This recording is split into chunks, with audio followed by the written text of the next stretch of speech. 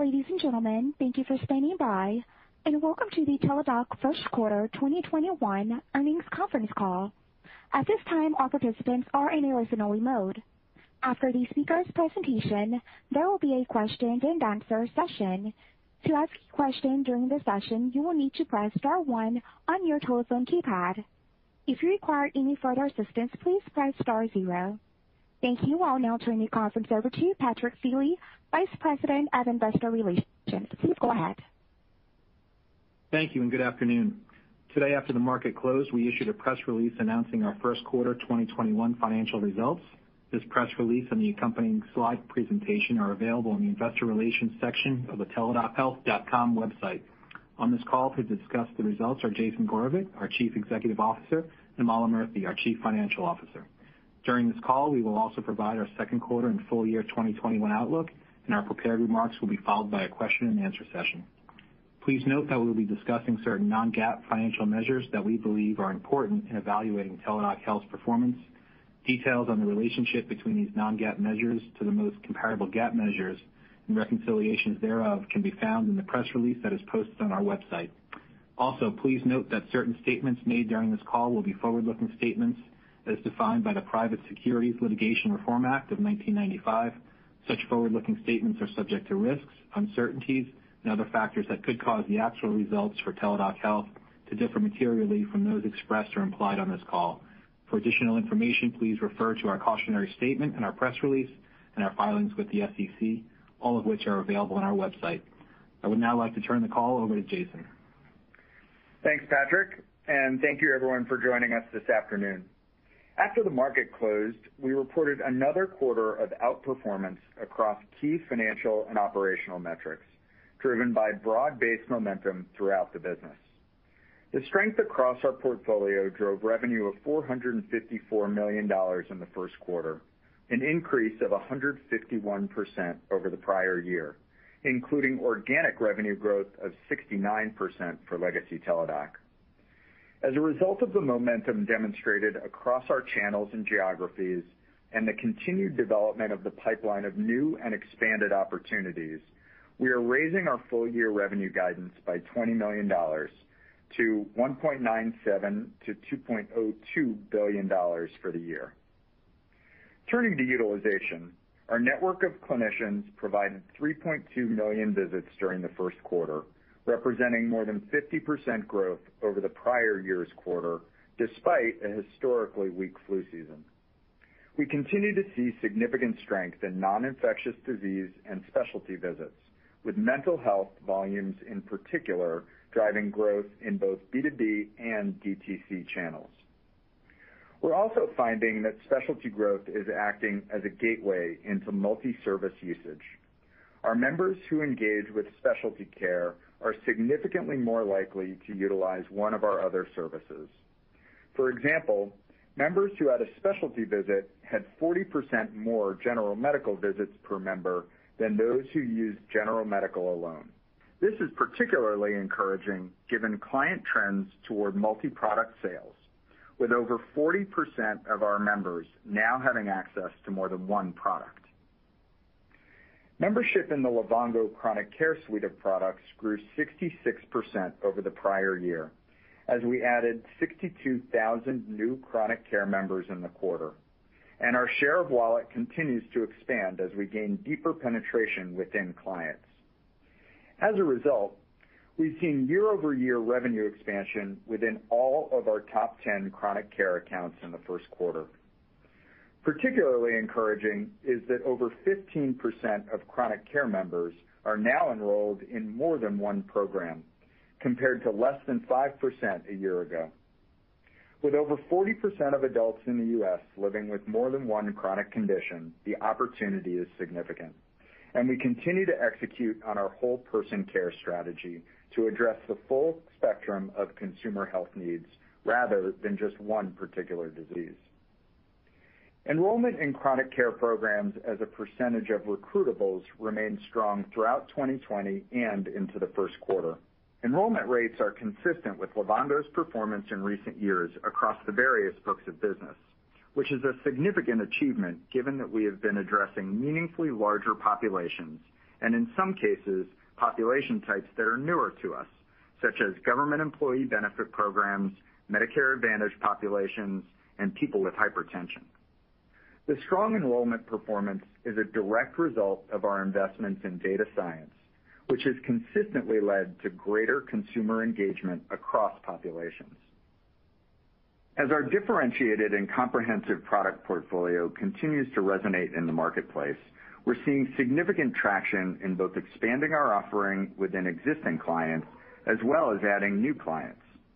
Earlier this month, we signed an extensive agreement to expand our relationship with a regional Blue Cross Blue Shield plan on the East Coast to offer our comprehensive whole-person virtual care solution to its members. Beginning early next year, we will provide members access to our suite of products, including our virtual care solutions and a full suite of digital chronic care solutions across diabetes, hypertension, diabetes prevention, and mental health.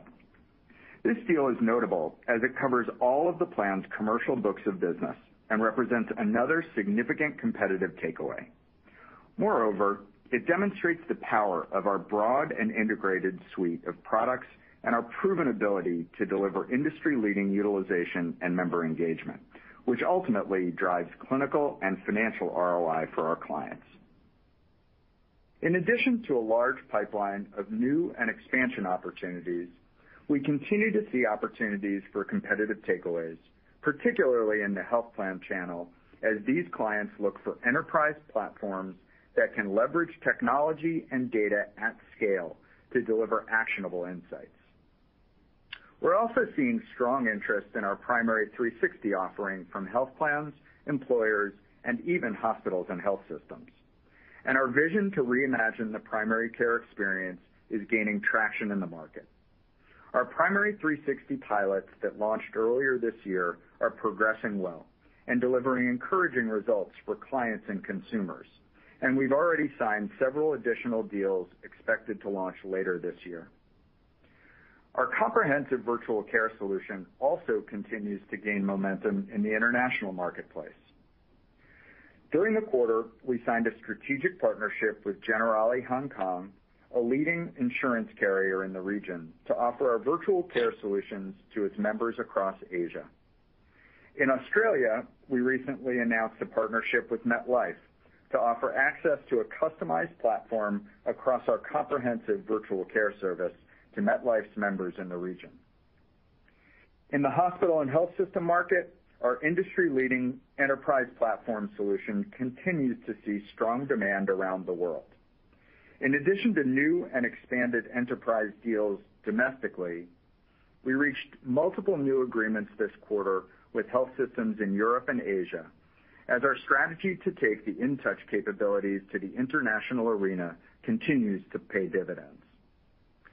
Similarly, the pipeline of opportunities to bring the Livongo suite of chronic care products to the provider market continues to grow, particularly among hospitals that are increasingly bearing risk through ACOs and their own health plans. And we've now signed several deals to bring our chronic care solutions to the health system market. Turning to an update on integration, we've made considerable progress across our key work streams. As we previously noted, our commercial organization has been fully integrated, with sales teams selling across the entire whole-person portfolio of products since early this year. We've now closed several deals for our new integrated mental health product that combines the Teladoc therapists and psychiatrists with the Livongo digital mental health capabilities to deliver a market-leading solution. Earlier this month, we also enabled the first wave of members to access and register for Livongo programs from within the Teladoc app. This is an important first step toward creating a seamless member experience that will allow us to engage with members more effectively across programs. Additionally, we recently enabled capabilities for clinicians to refer members into Livongo chronic care programs from within the Teladoc provider workflow, leveraging our combined data to deliver clinically relevant insights that aid in decision-making and get consumers the right care at the right time. We're making significant investments to integrate and enhance our technology platform to capitalize on our robust data and behavioral science capabilities across the entire organization. Data is a significant part of what underpins our ability to provide a highly personalized experience and deliver longitudinal virtual care that's fully integrated with our digital solutions. The investments we're making in data capabilities will enable us to drive greater consumer engagement, expand the breadth and depth of our product offerings, and consistently increase the value we provide to consumers, providers, and clients. Our ability to deliver data-driven insights combined with clinical expertise at scale will further our vision of becoming consumers' trusted destination for whole person health. Finally, while we're on the topic of innovation and data science, I'd like to welcome Klaus Jensen as our new Chief Innovation Officer. With more than 20 years of experience leading digital transformation at enterprise healthcare and technology organizations, Klaus has deep experience across product innovation, information systems, health informatics, and data products. I'm extremely pleased to have Klaus join our team and look forward to his leadership and contributions to our growth. And with that, I'll turn the call over to Mala for a review of the first quarter as well as detailed guidance. Thank you, Jason, and good afternoon, everyone. During the first quarter, total revenue increased 151% to $454 million, or 69% excluding acquired revenue. Total U.S. revenue for the quarter was $416 million, representing growth of 175% over the prior year's quarter. Total international revenue of $38 million increased 29% over the prior year. Access fee revenue for the first quarter increased 183% year over year to $388 million and comprised 86% of total revenue, up from 76% in the prior year's quarter. The increase in access fee revenue as a percent of total revenue is primarily due to the acquisition of Livongo and InTouch Health, both of which generate the majority of their revenue from subscription access fees. Visit fee revenue for the first quarter increased 24% year over year to $54 million and comprised 12% of total revenue as compared to 24% of revenue in last year's quarter. Turning to membership and access, we ended the quarter with U.S. paid membership of 51.5 million members, an increase of 20% over the prior year's quarter. Note that as we discussed on last quarter's earnings call, the approximately 1.5 million temporary members that were onboarded during the pandemic rolled off during the first quarter and are now excluded from our membership count. Individuals with visit fee-only access was 22 million at the end of the first quarter. Total chronic care enrollment, which includes unique individuals enrolled in one or more of our chronic care programs, was 658,000 members as of the first quarter, a 66% increase over the 396,000 members as of the prior year's first quarter, pro forma for the merger with Livongo. Average PMPM was $2.24 in the first quarter, up from 87 cents in the prior year's first quarter and $1.76 in the fourth quarter. Of the 48-cent sequential increase in PMPM, roughly half was driven by the contribution of an extra month of Livongo revenue in the first quarter. We provided 3.2 million visits in the quarter, as Jason mentioned, through our network of clinicians, representing 56% growth over the prior year's first quarter. Platform-enabled sessions, which represents encounters facilitated by our licensed revenue platform and provided by our clients' own clinicians, was an additional 1.1 million in the quarter. The annualized utilization rate for our members was 19.6% in the first quarter, a 620 basis point increase over the prior year's first quarter, and a 190 basis point increase sequentially over the fourth quarter. Adjusted gross profit, which excludes depreciation and amortization of intangibles, increased to $308 million, an increase of 184% as compared to the prior year's first quarter. Adjusted gross margin was 67.8% compared to 60% in the first quarter of 2020. The 780 basis point increase in adjusted gross margin is primarily attributable to the higher gross margin profile associated with Livongo revenue. Gross profit and adjusted gross profit in the first quarter of 2021 include the benefit of approximately $7 million in lower expenses on Livongo devices attributable to purchase accounting adjustments related to the merger. Adjusted EBITDA increased to $56.6 million in the quarter, compared to $10.7 million in Q1 of 2020.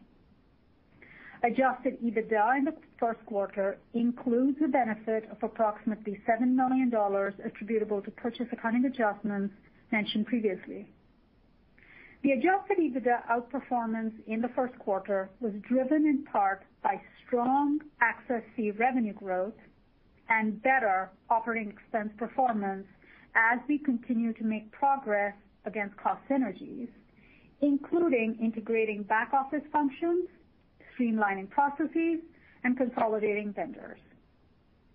As discussed previously, we anticipate reinvesting cost synergies back into the growth of the business over the remainder of the year.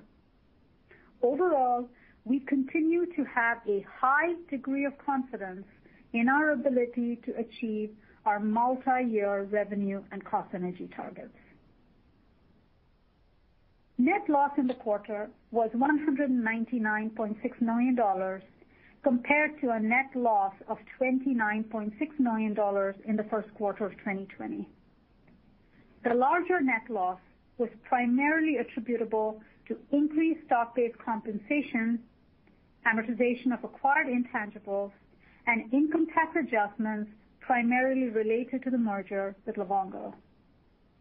On a per-share basis, net loss was $1.31 for the first quarter compared to a loss of 40 cents in the first quarter of last year. Net loss per share includes a deferred income tax valuation adjustment of 57 cents, amortization of acquired intangibles of 30 cents, and stock-based compensation expense of 57 cents. We ended the quarter with $723 million in cash and short-term investments, while our total recorded debt outstanding as of March 31st was $1.4 billion. Now, turning to forward guidance. For the full year 2021, we now expect revenue to be in the range of $1.97 billion to $2.02 billion, up $20 million from prior guidance, driven by strong growth in per member per month fees, as well as higher expected utilization, particularly among specialty visits. We expect adjusted EBITDA in 2021 in the range of $255 to $275 million, including an approximately $20 million benefit from lower expenses on Livongo devices attributable to purchase accounting adjustments related to the Livongo merger.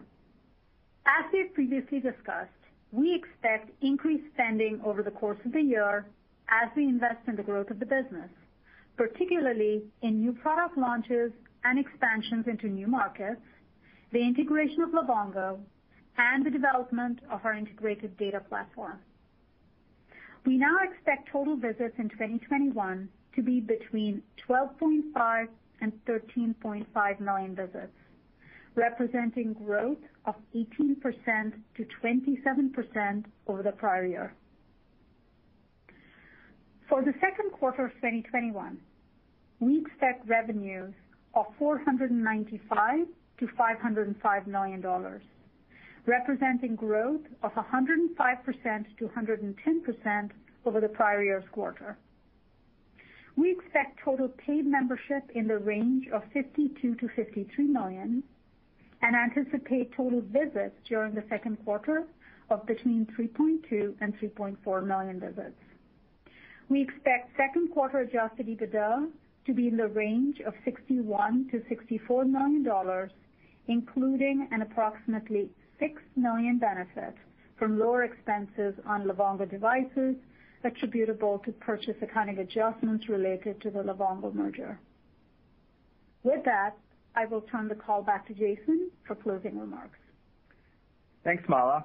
Before I turn the call over to Q&A, I want to take a moment to acknowledge the hard work of our team members around the world. This week, we were very pleased to be recognized in Time Magazine's first ever compilation of the 100 most influential companies. Our inclusion along other global leaders is a meaningful recognition of our 4,500 colleagues and a direct result of all that we do for our members and clients every day. As always, thank you for your continued interest in Teladoc Health. And with that, we'll open the calls for questions. Operator? At this time, I would like to remind everyone, in order to ask a question, press star and the number 1 on your telephone keypad. As a reminder, please ask only one question so that we can accommodate as many analysts as possible. And your first question comes from Lisa Gill with J.P. Morgan. Good afternoon. Jason, thank you for taking my question. I just really want to start with your most recent thoughts on competition. As we think about some of the comments that you talked about displacing others with some of your business wins, the idea of whole care, talking about both employers as well as health plans looking for someone that has a deep embedded enterprise platform. We get a lot of questions around how do we think about, Amazon Care, the fact that MD Live has been sold to Cigna, Doctors on Demand and Grand Rounds coming together. So can you just level the playing field for who are you seeing when you're out there winning these pieces of business, and how you think about how that competitive landscape has really shifted and changed over the last couple of years? Sure. Thanks, Lisa. We focus on our competitive advantages, and our competitive advantages, as you mentioned, are around the broadest set of clinical solutions ranging from acute, episodic to specialty care, chronic care, and complex care, as well as being across all of the customer channels, ranging from employers to health plans to hospitals and health systems, and on a direct-to-consumer basis. More and more, and I think this is really characterized by the makeup of our pipeline, clients are looking for comprehensive multi-product solutions. They're not looking for point solutions that they have to integrate themselves to stitch together and get the benefit of that. And I think the data that we talked about today about multi-product usage and specialty usage in particular being a gateway and driving higher general medical visits is the consumer proof point behind that.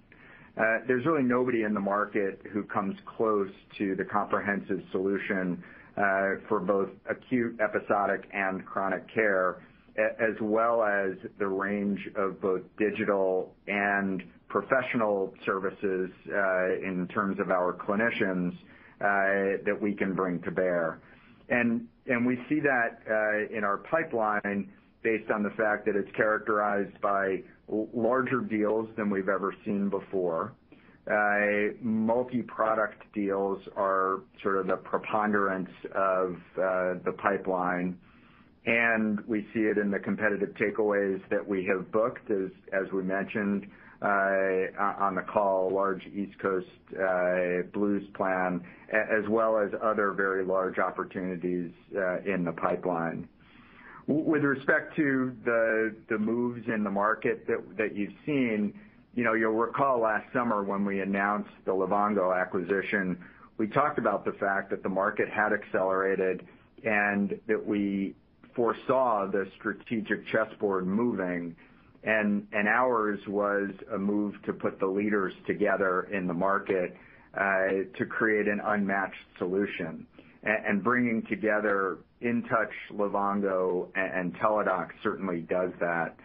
And there is no comparable move that we didn't foresee. In some cases, we've seen success and increased interest as some of those smaller competitors have gone to health plans, and for the most part, one health plan doesn't want to buy from another competing health plan. And then in other cases, the moves in the market have been somewhat antagonistic toward the health plans in an effort to disintermediate them. It's always been our view to work with the healthcare system, not against it, and that's proven to be beneficial for us as we align with our partners and bring them greater value. So all of those moves are sort of within the realm of what we expected. And, I'm not going to call out individual solutions that you mentioned or competitors that you mentioned, but, for the most part, many of them we almost never bump into, and some of the new entrants we're just not seeing gain traction. Just as a quick follow-up, because you did say the word pipeline several times in that conversation, and I love to ask about that as we think about the forward year. Is there anything that you can give us around, the size of the pipeline versus previous years, or, quantify it in any way as we think about going into this next, year for 2022? Yeah, sure. So I would say a few things. One, as you recall, 2 months ago when we reported the fourth quarter and full year results, we talked about the fact that our pipeline of new members was about 50% larger than at the same time last year.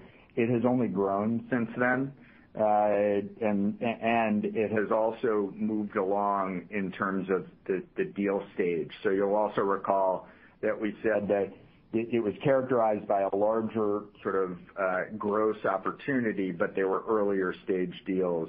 And we've seen those deals move along the pipeline as we would have expected. Obviously, one of those materialized into a very significant sale for us, and we have others in very late stage. The other thing is that we are seeing more large multi-product deals than we've ever seen before.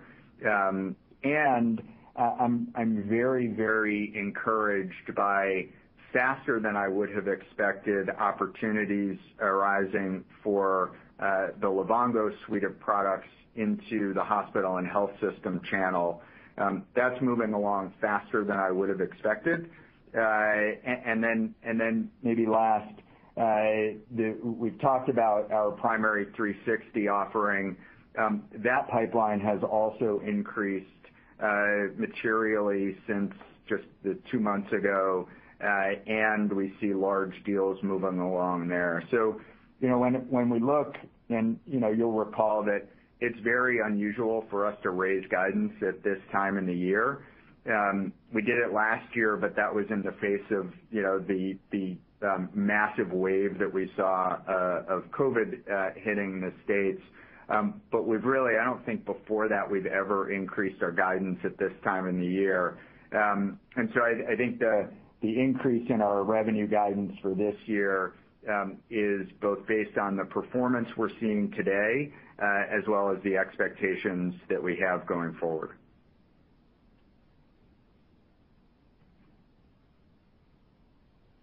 And your next question comes from Sean Wieland with Piper Sandler. Thank you very much.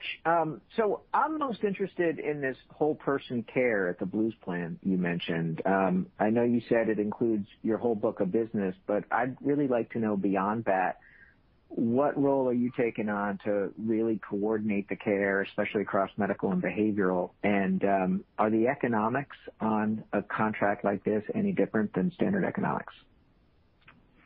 What we said is it's for the entire commercial book of this Blues plan, and that we're selling our full suite of telehealth and chronic care solutions. We will also bring to bear, as we mentioned, the integration within a single app of the ability to for the consumer to get access to the full set of services, as well as the ability for our clinicians to refer across those solutions. We have now executed on the first wave of that integration. That'll continue to develop over the course of this year, and we'll launch this service for them early next year. That resonates, and that was part of the thesis behind bringing together all of these assets under one roof, and it's a significant competitive advantage when we're going out to, in this case, displace a competitor. With respect to the economics, there are certainly some economies that we get from selling all of our solutions or a full suite into a single client. It's one data feed for multiple products. And Sean, as we mentioned, we get benefit from higher utilization when people use our specialty products. So we are able to bring it to bear at a more competitive price because of the economies that we get out of it, and ultimately we drive higher revenue per user because they're using multiple services. And your next question comes from Sean Dodge with RBC Capital. Thanks. Good afternoon. Jason, on the Primary360 program, you mentioned the pipeline there increasing. Can you give us a sense of how quickly you think offerings like that, this virtual primary care could ramp? Maybe, what kind of adoption you think you can achieve of it over the next few years? And then you said before the revenue opportunity per member there is much larger. Can you put any bookends around that, any quantification, maybe in some of the pilots, how much did virtual primary care, Primary360 enhance revenue per member? Yeah. So the pipeline is very strong. We've already closed deals among several Fortune 1000s to launch in the second half of this year, and we expect to roll out nationally over in the first quarter next year. We've always said we don't expect it to be a material contributor to our revenue this year, and we've taken that into account even as we've increased our guidance for this year. We do expect it to be a meaningful contributor next year and to increase over time. When we talk about the revenue opportunity per member, it's still a mixed bag when we talk about what's in the pipeline and what clients are looking for.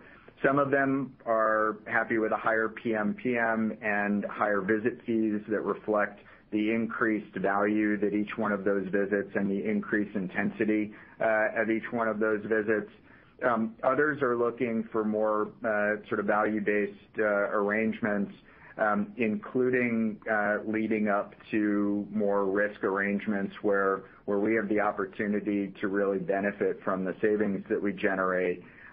We're going to migrate into those over time. That's not going to be the preponderance of arrangements in the short term, but I do think that that's where we're going to go.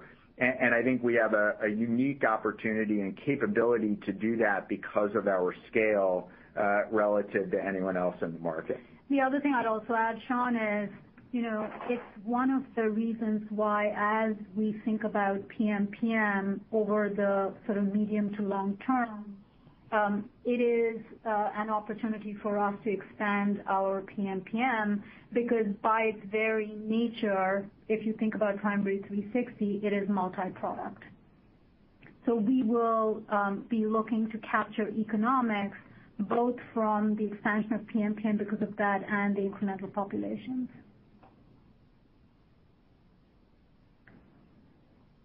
Your next question comes from Ryan Daniels with William Blair. Yeah, thanks for taking my question. Jason, wanted to follow up on the strength in the behavioral business. It sounds like from our channel checks that's one area in particular that not only has benefited, unfortunately, due to COVID with an increase in need for care, but also, more insurers and employers wanting that, and then more of a sustained movement towards telehealth versus in-person visits, as it is truly conversational and maybe has less stigma, et cetera. So I'm curious if you can just dive a little bit more into what you're seeing in that market, both in the D2C and then the more emerging B2B market for the organization. Thanks. Yeah, Ryan, you're exactly right. Mental health continues to be the fastest growing specialty in our portfolio.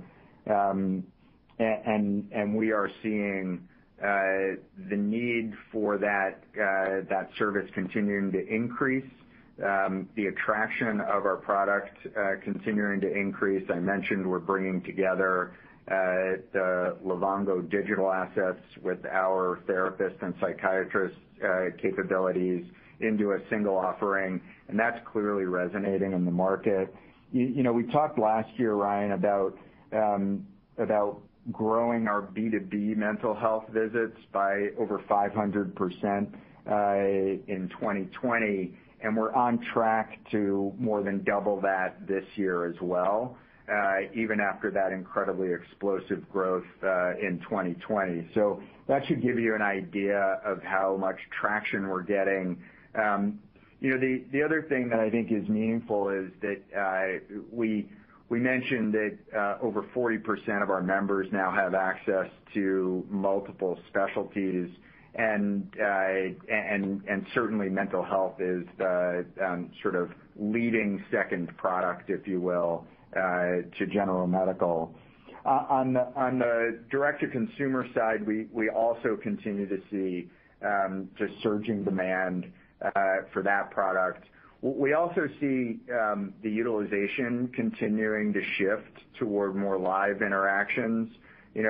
What used to be many years ago a service that was focused primarily on text-based interactions has migrated to more live interactions between the therapist and the consumer. And our ability to continue to scale that, I think, is a credit to the team, to the therapists who work with us, and to the scalability of the platform. It also enables us to continue to bring significant value to consumers at an attractive price point, both for the consumer and one that is economically advantageous for us. And your next question comes from Stephanie Davis with SVB Leerink. Hey guys, congratulations on the quarter once again, and thank you for taking my question. It's been about 6 months since the Livongo deal closed, so I was hoping we can get an update on the platform integration side. Where are you on the back end, and when could we see an integrated front end to really bring the platform together from an user experience standpoint? Yeah, well, thank you, Stephanie. Appreciate your comments. We're very excited about the progress of integration. We mentioned the rapid progress on the commercial side, and I think that the team has just done incredible work to bring that together. Breaking up territories and reallocating and bringing to market a comprehensive and unified suite is hard work, and the team has done a tremendous job.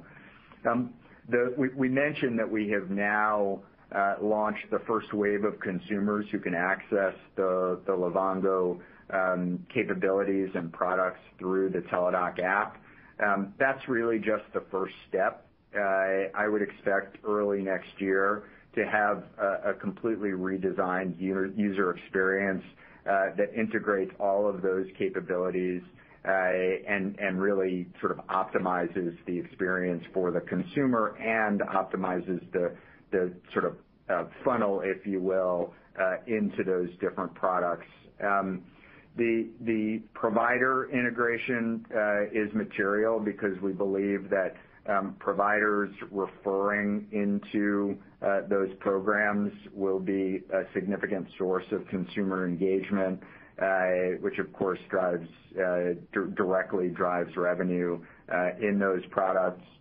And then on the back end, you asked about the data platform, and the data integration is really critical. We just have an incredible treasure trove of data, and the more we can integrate the 12 million plus, 12.5 million plus visits that we'll do this year, and all of the data from those visits with the more than 2 million blood glucose readings a week we get, for example, as well as from all the other products.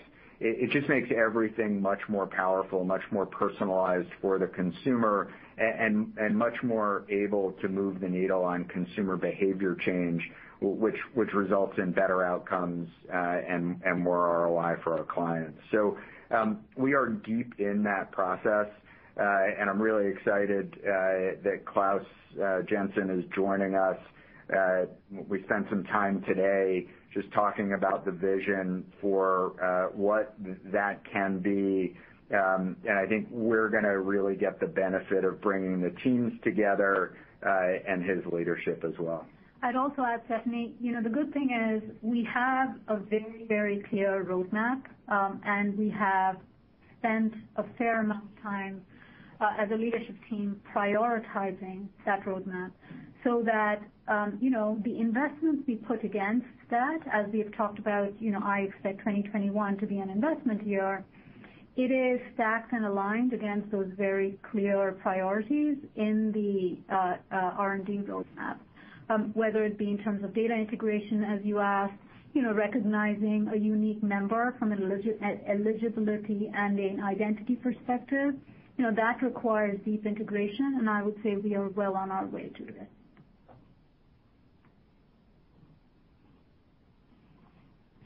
And your next question comes from Daniel Grosslight with Citi. Hey guys, thanks for taking my question. Just a couple questions around BetterHelp specifically. I think last quarter you mentioned that you had started to sell that into the EAP, so I was curious how that will work alongside your traditional B2B behavioral health platform. And then on the DTC side, we've heard that CACs remain pretty elevated in behavioral specifically, particularly for paid search. Curious how that's impacting your marketing strategy this year, and if there's any changes to the previously mentioned 50% revenue growth in BetterHelp.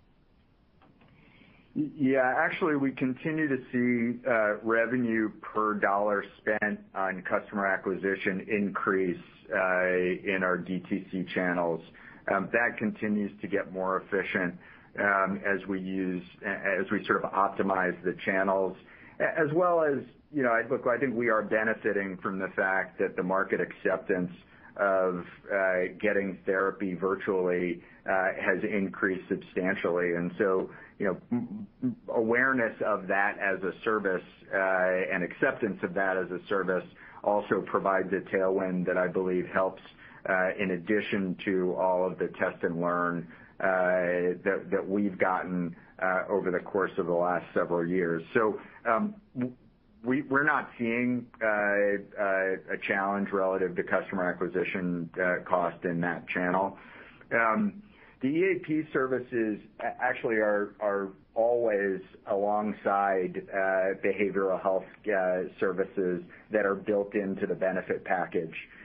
It's really not an or, it's an and for most large employers.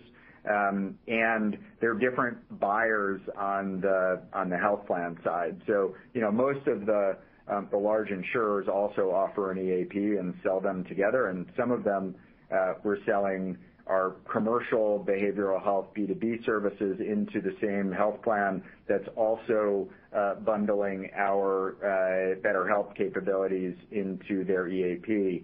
Because EAP generally has limited number of visits, and so the recipe there is that we are there for the consumer to provide them with those visits, and then if they exhaust that benefit, they have the option of rolling in on a direct-to-consumer basis so that becomes an opportunity for us to continue the relationship with the consumers.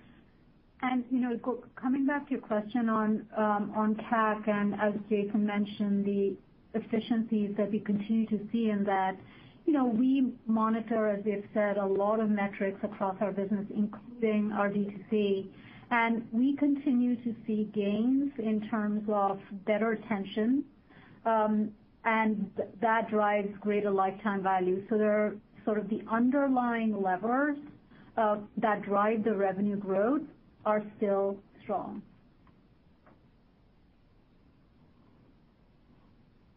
And your next question comes from George Hill with Deutsche Bank.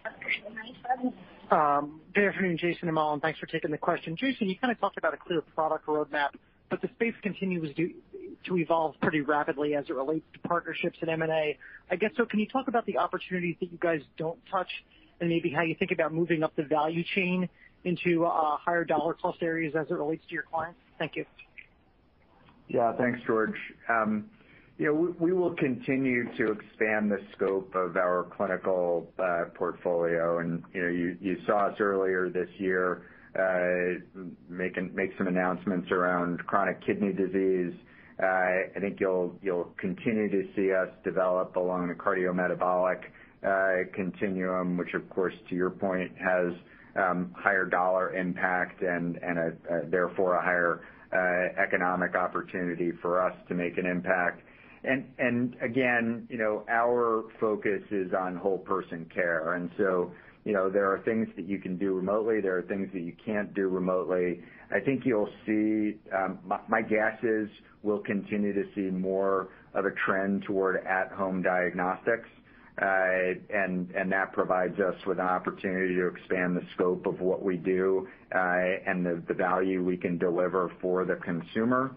And then the opportunity for us to bring our Livongo solutions as they increase in scope into both the hospital and health system channel as well as internationally will continue to provide us with opportunities. So I don't see an end to our continuing expansion. And as always, we'll look at that in terms of build, buy, and partner. And your next question comes from Jailendra Singh with Credit Suisse. Yeah, thank you. Jason, you talked about the faster than expected opportunities in the Livongo business within the hospital and health system market. These hospitals, health systems you have been successful in contracting with, have those been existing clients to Livongo where they were available to employees of their health system, or these are organic contract wins? And just maybe help us understand a little bit more about your differentiation there, what is resonating with these health system clients. Yeah, most of them are cross-sells where we're bringing the Livongo capabilities into our existing hospital and health system clients on the Teladoc and InTouch side. The big move and the big shift, Jailendra, is moving from the HR department, which is where Livongo used to sell, into the C-suite, because the C-suite of the hospital or health system is focused on their at-risk population, either within their ACO or within their own, sort of owned or captive health plan. So whether that means that they're in a direct contracting relationship, or they've stood up a health plan, or they have a JV or an ACO relationship with a health plan, more and more the hospitals are going at risk for populations, and their ability to discharge one of their patients with the Livongo capabilities is a massive step up in terms of their capabilities and ability to avoid readmissions, avoid exacerbations, and avoid higher cost members. And your next question comes from Richard Close with Canaccord Genuity. Great. Thanks for the question. Jason, a lot of time spent on the fourth quarter call on membership. And in your answer to Lisa's pipeline question, you ended with the raised guidance. However, the membership guidance didn't change. So On these takeaway deals that you're referencing, does that provide upside to 2021 potentially? Or should we think of it more as 2022 start from business? Yeah. Thanks, Richard. It's a good question. I would say the membership increases and the sales that we're closing over the course of this year will have a much bigger impact on 2022 than on 2021. Actually, I have great confidence in what 2022 looks like based on the current status of our pipeline and our line of sight into significant deals. Where we're likely to see upside in 2021 is in increased Livongo chronic care enrollment. We've factored in essentially no flu season in the back half of this year. If we were to see a more normal flu season in the back half of this year, that would be upside to our revenue numbers. Of course, on our DTC channel, that's performing incredibly well. If that were to accelerate, it would also provide upside in 2021.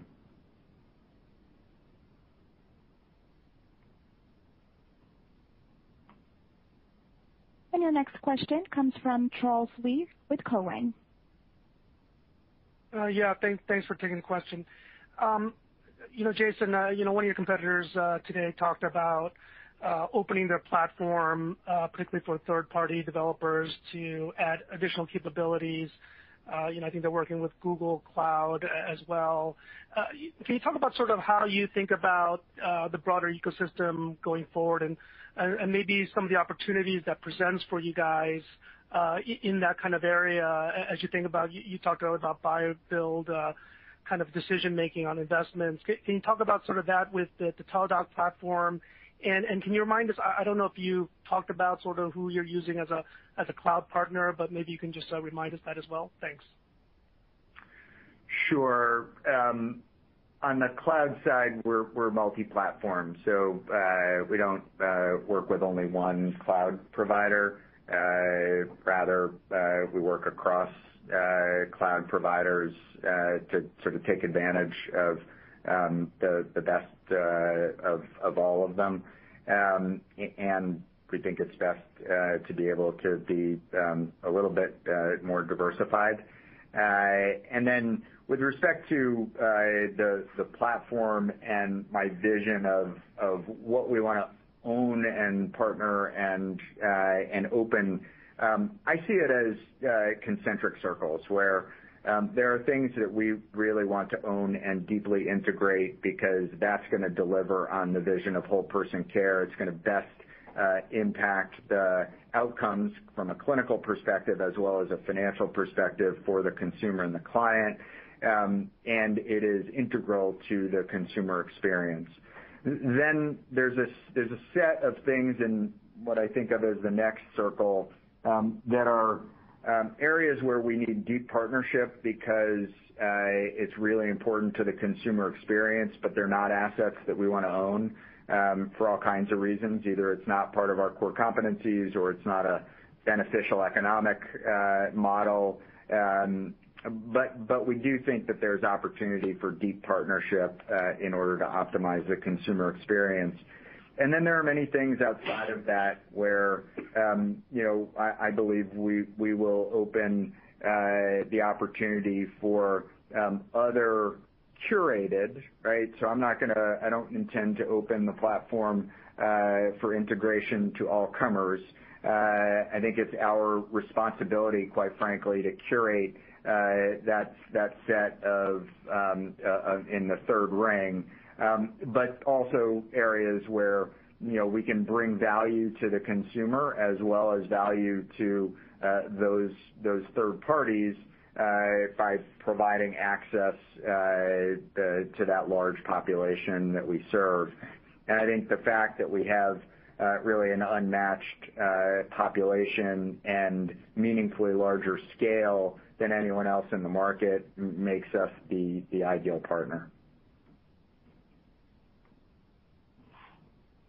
And your next question comes from Allen Lutz with Bank of America. Thanks for taking the question. Mala, you said that you expect increased spending over the course of the year. Where specifically is that increase coming from? Is that from the Primary360 rollout? Is that from BetterHelp? And then also, is that an absolute increase or as a % of revenue? Yeah, it's a great question. We talked about the R&D roadmap and the fact that, especially now with clouds coming in, even more so, we will want to invest against the clear roadmap we have.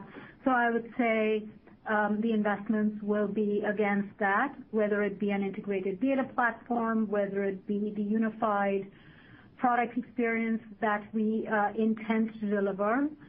Definitely Primary360. It's a big bet for us. It is something that, as Jason talked about, it's a multi-year ramp, and it will require investment. So that is definitely something. We will continue to invest in behavioral health, whether it be on the B2B side or on the DTC side. So that will continue to be an investment for us. That would be, those are the kinds of areas that we are looking at from an investment perspective. Going to your second question on percentage of revenue versus absolute, I think about it really in both ways. At the end of the day, what I'm looking at is what are the priorities we have, how do we stack them, and most importantly, what are the returns, what are the ROIs against those investments, and can I see the very clear payback for the investments we make. Definitely, it will have to be, I do look at percentage of revenue. At the end of the day, we have margins to manage and grow, importantly. But I also look at what is the dollar investment and what priorities it's eating. And your next question comes from Kevin Caliendo with UBS. Hey, thanks for the question. This is Adam Noble on for Kevin. I just wanted to circle back a little bit to your comments around the PMPM the quarter. I think you mentioned that of the 48 cents sequential jump versus 4Q, half of that came from the extra month of Livongo, so kind of 24 cents beyond that. And I'm curious if you could break that 24 cents down between the growth in behavioral business, the sequential growth just in the chronic care business itself, as well as the upsells and other dynamics. Yeah, Adam, we don't provide very specific breakout on the different components of our business and therefore the different components of PMPM. But what I will say more generally is, we have, with the numbers that we have given out in our prepared remarks, you can see the buckets of drivers that drove the expansion in PMPM. And as we have talked about the overarching trends in the business, whether it be multi-product, whether it be multi-service usage, and I would say even with the addition of Livongo now, those are all key drivers of the continued expansion in PMPM that I do foresee. Yeah, maybe I'll give you just a couple of stats. Some of them we talked about in our prepared remarks, and some of them may be incremental. But we talked about the fact that now 15% of our chronic care members are using more than one product. Up, that's more than tripled since a year ago. And we're now at the point where about a third of our chronic care clients are buying more than one product from us, up from about 18% a year ago, right? So when we talk about multi-product sales, it's across really our entire portfolio, both on the chronic care as well as acute. And then maybe lastly, I think an important data point is what is our, and this really gets to my point about the pipeline, but what's our revenue per client look like? And our revenue per chronic care client is up 33% versus a year ago. Right, so when you combine all of those, you can understand how we're not only getting more revenue per client, but we're also getting more revenue per member. and all of that contributes to increasing PMPM. And by the way, it also shows that there is significant runway to continue to expand, right? So the fact is it's grown, as Jason said, from 5 to 15%, but there's enormous runway ahead of us. Same thing if you think about the clients that we are contracting with. So the point is we've made progress, and there is significant room to continue that expansion. And that is all the time we have for questions. Ladies and gentlemen, this concludes today's conference call. Thank you for participating. You may now disconnect.